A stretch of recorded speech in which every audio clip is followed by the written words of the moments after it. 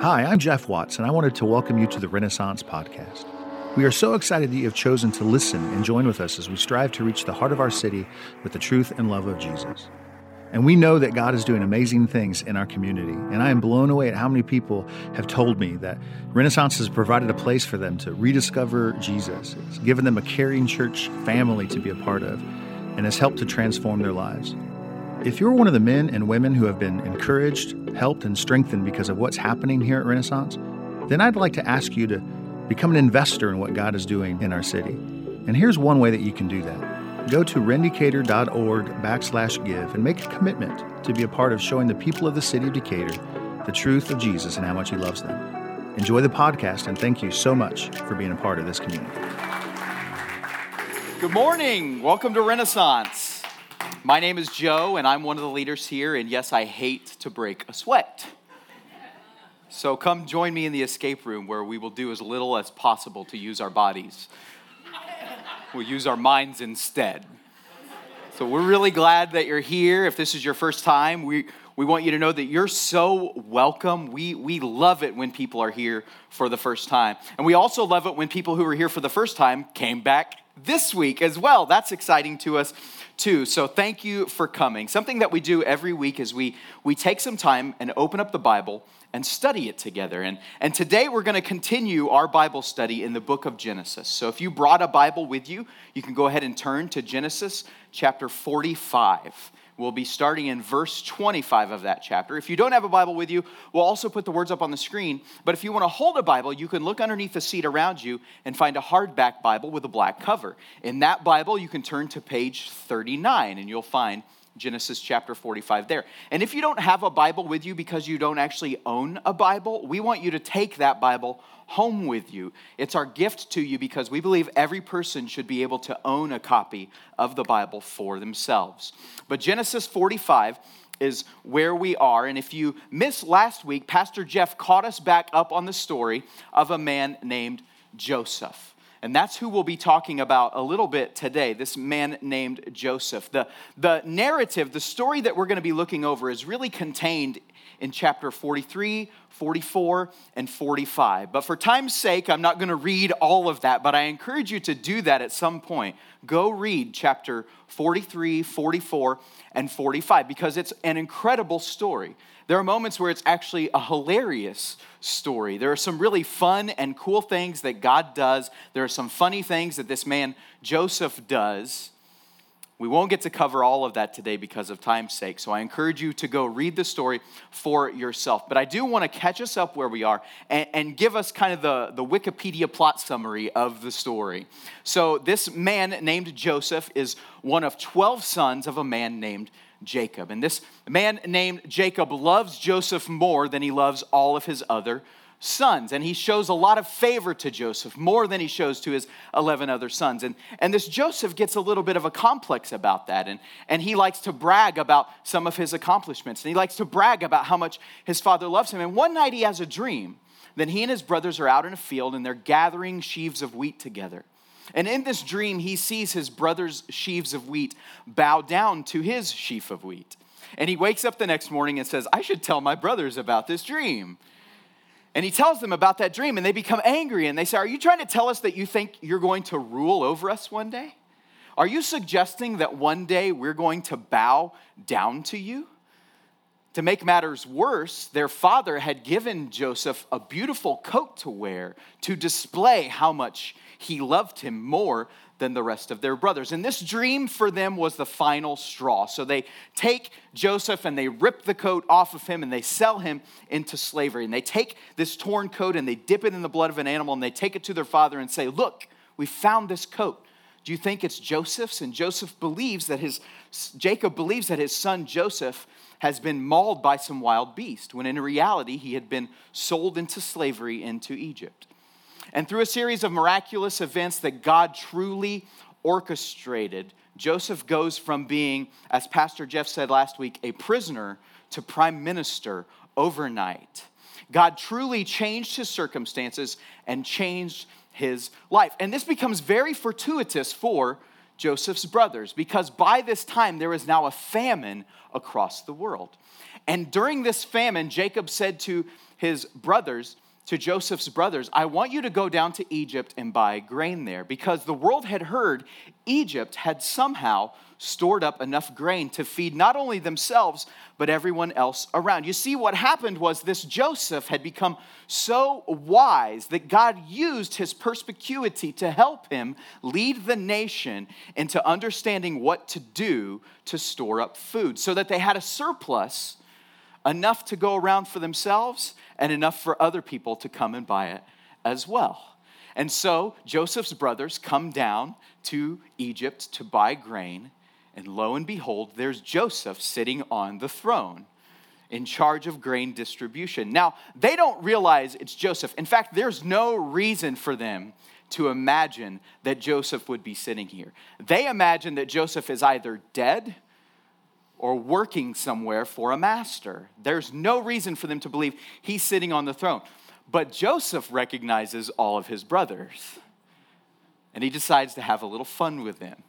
Can you imagine the opportunity that's before Joseph now? All of these years have gone by, and he has this chance to get back at them by playing with them a little bit. And he says, it's on, here we go. And they come and they say, we're here to buy grain. And he says, I don't believe you. I think you're actually spies. I think you're just here to spy out the weakness of our land so you can later bring an army and take us over during this famine. And they say, no, we swear to you, we're not spies. Our father sent us here because our family needs food, and we heard that you have it. And Joseph said, well, why don't you tell me about your family? You have a father, he sent you here. Do you have any other brothers at home? Knowing the answer that his younger brother Benjamin is still back at home because he doesn't see Benjamin with them. And they say, yes, we actually have a younger brother. He's in fact our father's favorite. He's at home with our father because he didn't want him to leave, because he knows what happens to the youngest son when he goes out with his brothers. So he wouldn't let Benjamin come with us because he was afraid that he might die. But we have another brother at home. And Joseph says, I don't believe you. You're all spies. I'm going to hold one of you captive until you bring your younger brother back here and prove to me that you're truly not spies. They're very frustrated by this because they know that their father is not going to allow Benjamin to come back. And now this other brother, Simeon, is going to be kept in an Egyptian jail until they bring Benjamin back to them. And so they, in great distress, leave Joseph's court. And just before they leave, Joseph had commanded his servant to take the money that they'd paid for their grain and hide it in their knapsacks.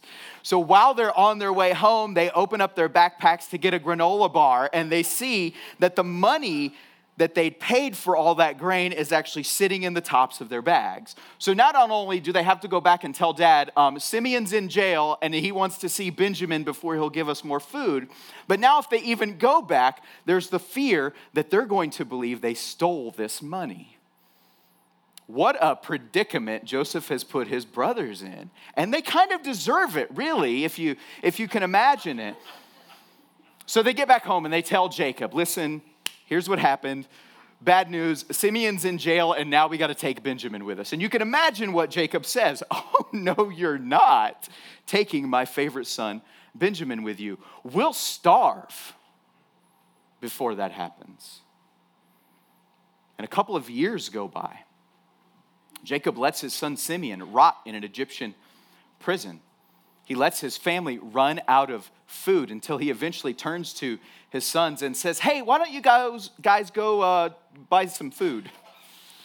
They say, Dad, you know that if we go back to Egypt without Benjamin, we're not going to get a thing. And he refuses. And finally, one of the brothers, Judah, persuades him. He says, if you send Benjamin, you can have my life as collateral for him. If anything happens to Benjamin, you can kill me. Finally, Jacob relents, not because he realizes they need food, but he just gives up. He says, that's fine. If I lose all of my sons, so what? Who cares? Just go back to Egypt. And they go to Egypt, and they get there. Joseph plays a couple more tricks on his brothers until eventually he takes off the mask and reveals his identity, says, ta-da, it's me, it's Joseph. And they're like, what? No, it's me, Joseph. I'm your brother, the one you sold into slavery. How is our father Jacob doing? Is he still alive? Is he well? And they eventually believe that it is in fact Joseph, because Joseph would be the only one who knew these things. And they tell him that Jacob is alive. He is well, and he's waiting to get food from you. So could you please send some to us? And Joseph eventually sends caravans of food down to Jacob. And this picks us up in our story in Genesis chapter 45. Verse 25, it says, so they went up. These are Joseph's brothers. They went up out of Egypt and came to the land of Canaan to their father Jacob. And they told him, Joseph is still alive, and he is ruler over all the land of Egypt.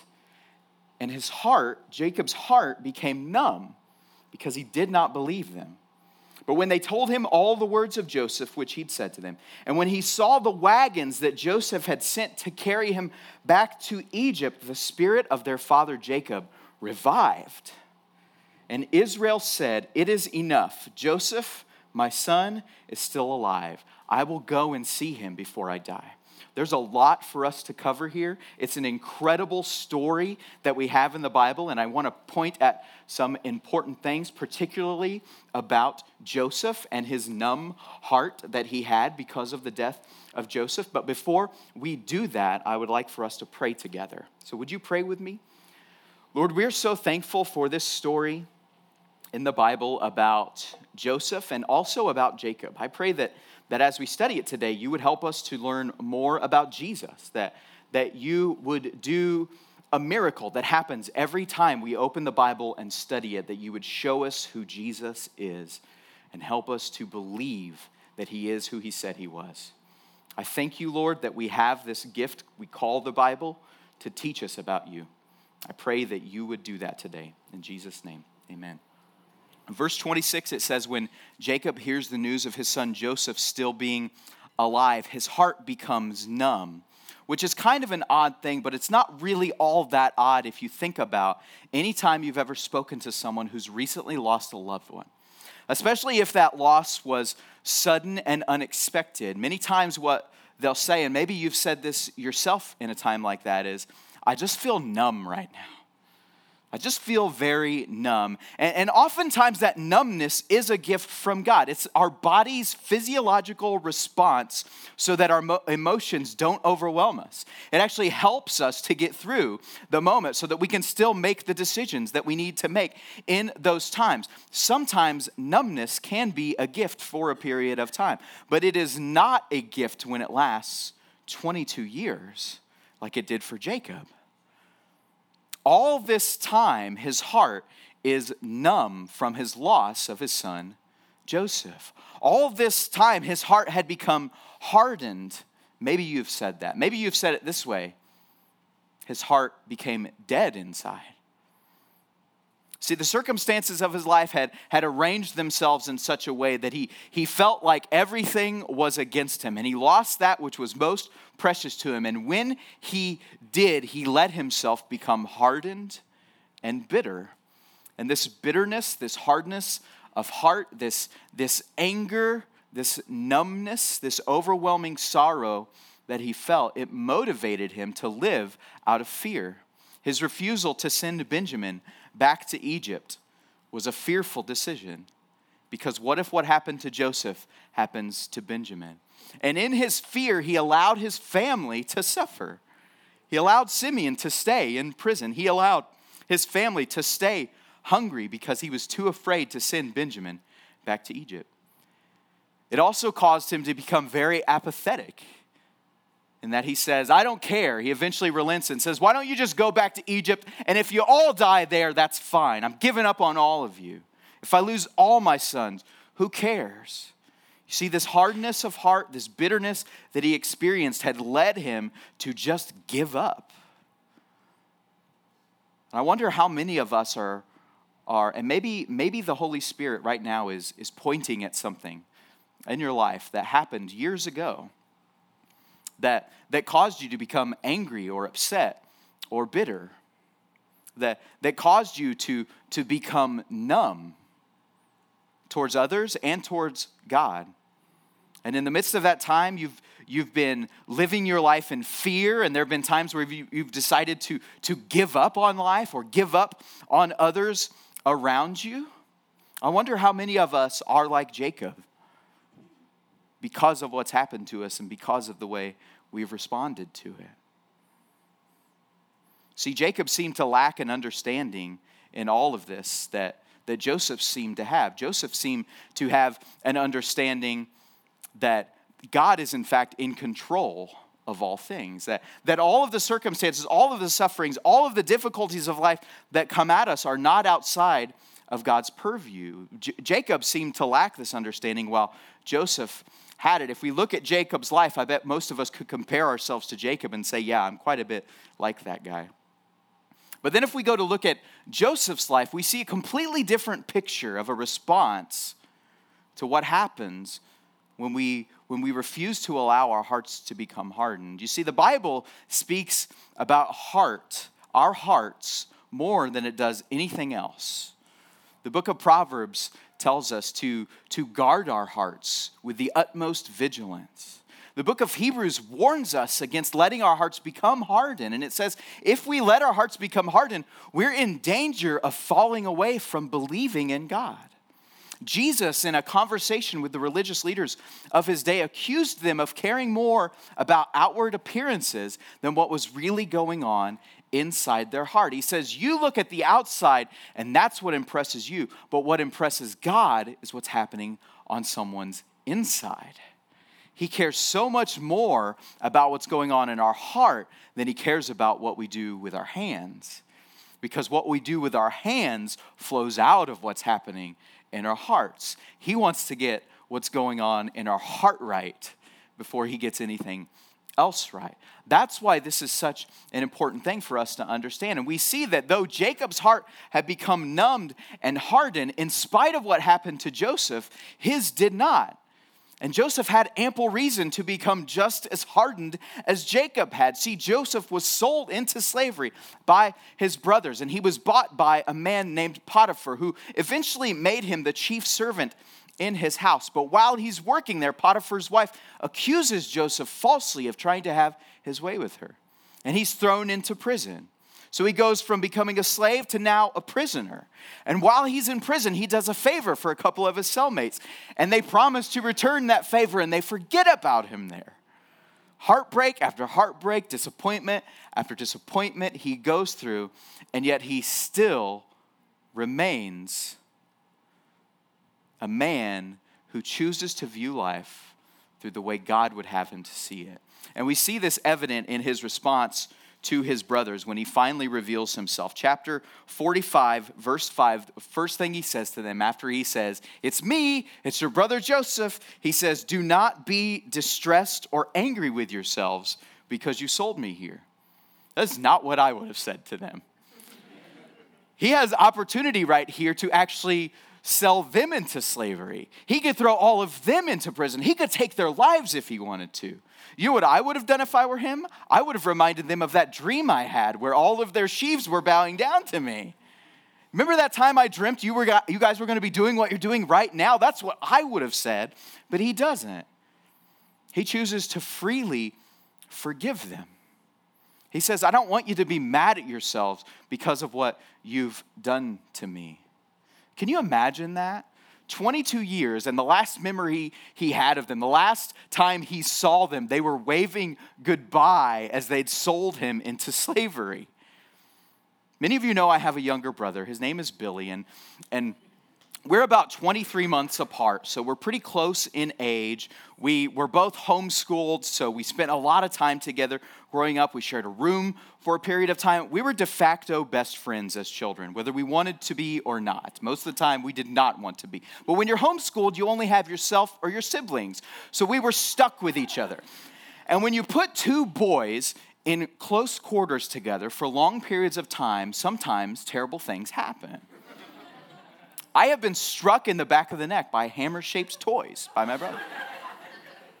His wiry hands have wrapped themselves around my neck and attempted to strangle me to extinction. There was one time he opened up a safety pin while I wasn't looking, and he crept up behind me and slowly pushed it into the fat of my thigh. And I screamed at him, "What are you doing?" And he says, "I just wanted to see what would happen." I have plenty of reasons to not forgive my brother. I have plenty of reasons to be bitter and angry and hateful at him, and he, me as well. We have plenty of reasons to never want to speak to one another ever again because of all the terrible things we've done to each other. But on top of all of those terrible things, we also have a lot of good memories with each other. We've had a lot of fun together. We've told a lot of great jokes together. We've gotten in a lot of awesome trouble together. And so because I have all these good memories of him, it helps me to forget how terrible of a person he is. Joseph did not have this luxury. He had no good memories of his brother. He had no camaraderie with him. He had no good stories to tell. All he had to remember about his brothers was that they hated him.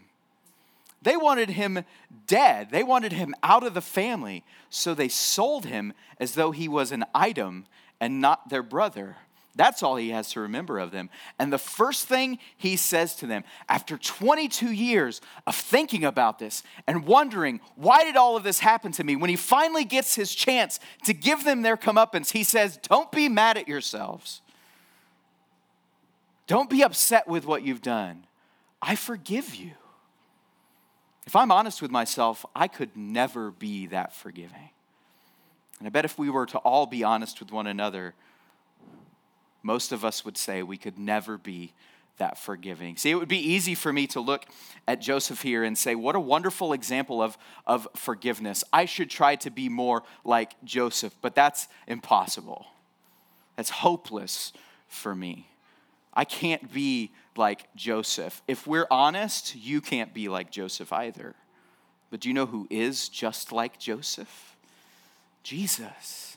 Jesus is. This is less of a picture of an example of how we should be, but more of an arrow pointing us to see what Jesus is really like. And so many of us come to him feeling angry at ourselves for the things that we've done.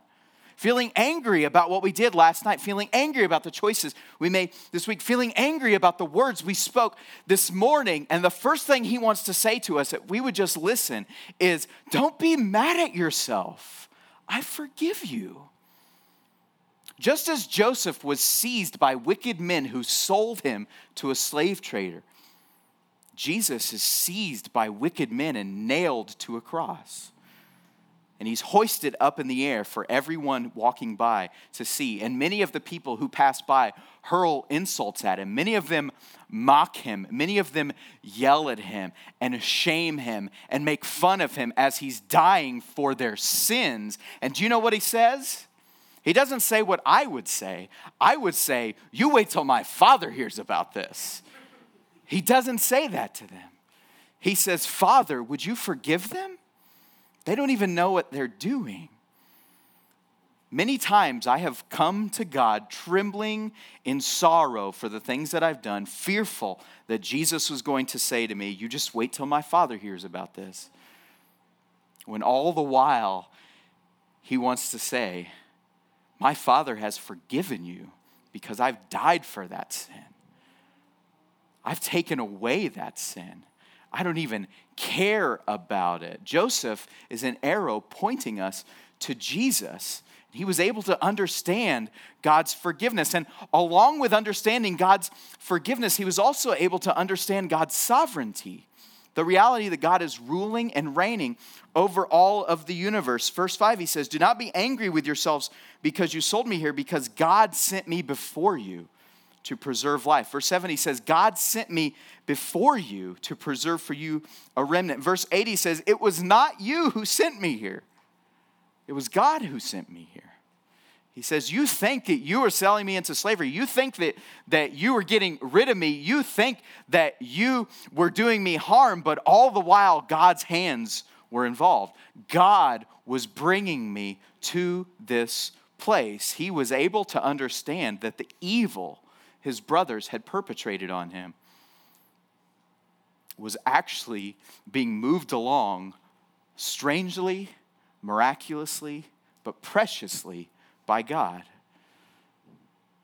It's in this moment that he's able to forgive them, understanding that because God was involved, of course they shouldn't be angry with themselves. Of course you shouldn't hold it against yourself because you sold me here, because it was God who was sending me before you, he says. He seems to understand that just because something is bad, it doesn't mean that it can't be good.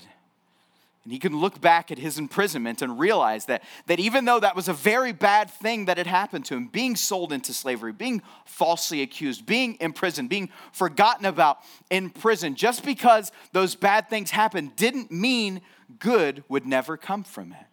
And he sees it right here, being reunited with his brothers. Another example we have of understanding that just because something's bad doesn't mean it can't be good is the crucifixion of Jesus. That is a wicked, terrible act, that they would take Jesus, the Son of God, and murder him, that they would parade him through the streets of Jerusalem naked, beating him with whips, shaming him all of the way, and raising him up above for everyone to see. It's a terrible, disgusting act. But God used that to bring forgiveness to all of us.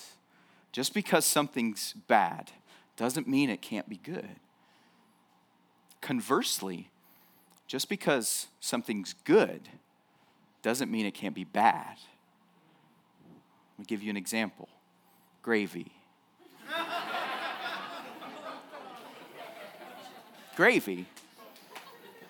Gravy is my favorite food, and I would eat it every day. In fact, there have been times in my life where I ate gravy every day. But at some point, I realized that this very good thing, gravy, is also a very bad thing. And if I continue to eat gravy every day, I probably will die before I'm 40.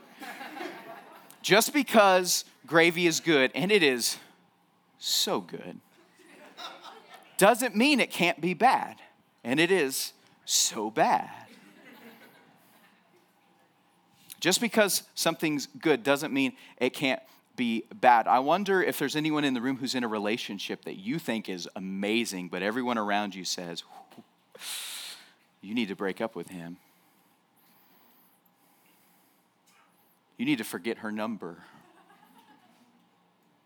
I wonder if there's anyone in the room who's been presented with a new job opportunity and it seems really exciting and wonderful, but there's a close friend who's come to you and said, you know what, if you take that, it's going to pull you away from your family more. It's going to take you out of the things that you love. It seems to be really good, but just because it's good doesn't mean it can't be bad. See, we have this problem where we think that everything good that happens to us in life must be from God. And because we think that everything good that's happening to us is from God, we think that everything bad happening to us isn't from God. Joseph understood that that's not true. Just because something is bad doesn't mean it doesn't come from God. And he realized that. And because he understood this, he was also able to understand God's grace. He says to them, in verse 7, God sent me before you to preserve for you a remnant on earth and to keep alive for you many survivors. He said, God sent me here to preserve you. Now, it's easy for me to get on board with going through something difficult if it's going to turn out good for me in the end. If there's good coming my way, I can endure just about anything if I know there's a reward. But for Joseph, he realized that the reward wasn't even for himself. All that he suffered was, in fact, for his ungrateful, terrible brothers who'd sold him into slavery. He said, God sent me before you to preserve your lives. That's hard for me to deal with. That's almost scandalous. But it's a lot like God's grace. See, we have an understanding of God's grace where we often define it as God's undeserved favor, his undeserved kindness towards us. And that truly is what God's grace is. It's his kindness towards us that we haven't earned, that we haven't deserved, that he just freely gives to us. But there's a component in that we miss if we only say that, because God's grace is him doing for us what we could never do for ourselves, just as Joseph does for his brothers here. just as Joseph does for his enemies here. So the Bible tells us in the book of Romans that when we were still God's enemies, he sent his son Jesus Christ to die for us, his enemies. Joseph somehow understands that. And it would be easy for me to look at Joseph's life and say, wow, what an example of graciousness. I should try and be more like Joseph. But if you know me, you know I'm not that guy. And I bet if we were all to be honest with ourselves and with one another, most of us would say, none of us are that person. None of us knows how to be that gracious, that kind, that giving. But I know somebody who does. It's Jesus. Again, less about being an example for us to live. Joseph's life is an arrow that points us to see what Jesus is really like. Most of us, if we were to compare ourselves to the characters in this story, I bet most of us would fall under Jacob's category more so than under Joseph's category. There have been many times where I've allowed my heart to become numb. I've allowed my heart to become hardened and bitter. I've allowed myself to want to give up because of things that have happened. And I see that I'm much more like Jacob than I am Joseph here. But this wonderful thing happens at the end of chapter 45. It says Joseph's brothers come to Jacob. In verse 26, it says, when they tell him that Joseph is still alive, his heart became numb because he didn't believe him. When they told him all the words that Joseph had said, and when he saw the wagons that Joseph sent to carry him, the spirit of Jacob revived. It's after he hears this good news that Joseph is still alive that his heart revives. This is what brings life back into him, is when he believes that his son Joseph is still alive. If we're ever to become like Joseph, if we're ever to become like Jesus, if we ever have any hope of understanding this type of forgiveness and extending it to others, there's only one way that will ever happen for us, and that's if we understand and hear the good news that Jesus is still alive. It was in this moment that when Jacob believes that his heart comes back to life. And it's as simple as that for us, that if we believe that Jesus is still alive, he can bring life back to our hearts. Our hearts can revive. Verse 27, it says, when he saw the wagons that Joseph had sent to carry him, the spirit of their father Jacob revived. Verse 28 says, and Israel said, it is enough. Joseph, my son, is still alive. I thought it was very interesting that verse 27 refers to Joseph's father as Jacob. And then without any explanation in verse 28, it calls him Israel. It doesn't tell us any reason why it goes from calling him Jacob in verse 27 and Israel in verse 28. But if you remember from several weeks ago, we studied this moment in Jacob's life, that many years before this, he's out camping in the wilderness. And in the middle of the night, a man appears to him and starts wrestling with him. It's a weird story, I know, but there's this guy in the middle of the night who's wrestling with him, and he just embraces it. He's like, come on, let's do this. And as he's wrestling with this guy in the middle of the night, he realizes that the guy he's wrestling with is no mere man. He realizes that he's actually wrestling with God. And God says to Jacob, why don't you tell me your name? As though he didn't know. But he asks him, why don't you tell me your name? And Jacob says, my name is Jacob. If you don't know, Jacob actually means deceiver, liar. It means selfish one, someone who puts himself before others. God says, what's your name? And Jacob says, I'm a liar. I'm a deceiver. And God says, you know what? I think we're going to change that. I think we're going to change your name. And he gives him a brand new identity. And he says, you're not going to be called Jacob anymore. From now on, we're going to call you Israel, which means he wrestles with God. No longer are you a deceitful, lying, conniving, wicked man. You're a man who holds on to God and refuses to let go of him. That's who you are. Somewhere along the line, probably after Joseph's death, this changed for Jacob. And so he goes from being Israel, the man who refuses to let go of God, and he becomes Jacob again, the deceiver, the selfish one, the one who puts himself before others, the one whose heart is hardened and numb. I wonder from all of us in this room, how many of us are there who at one point would say, there was a time in my life that I had a really great relationship with God. And I wonder if you would also say that maybe you used terms like this. I felt like I always felt his presence with me. Maybe you always cared about what he cared about.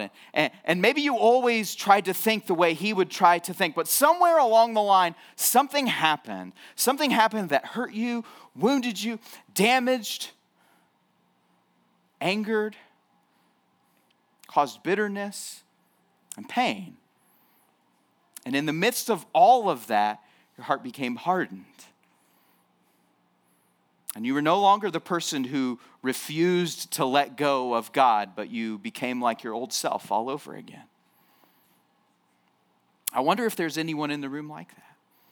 Because if there is, I know that what we all need to hear is the same thing that got us into God's family in the first place.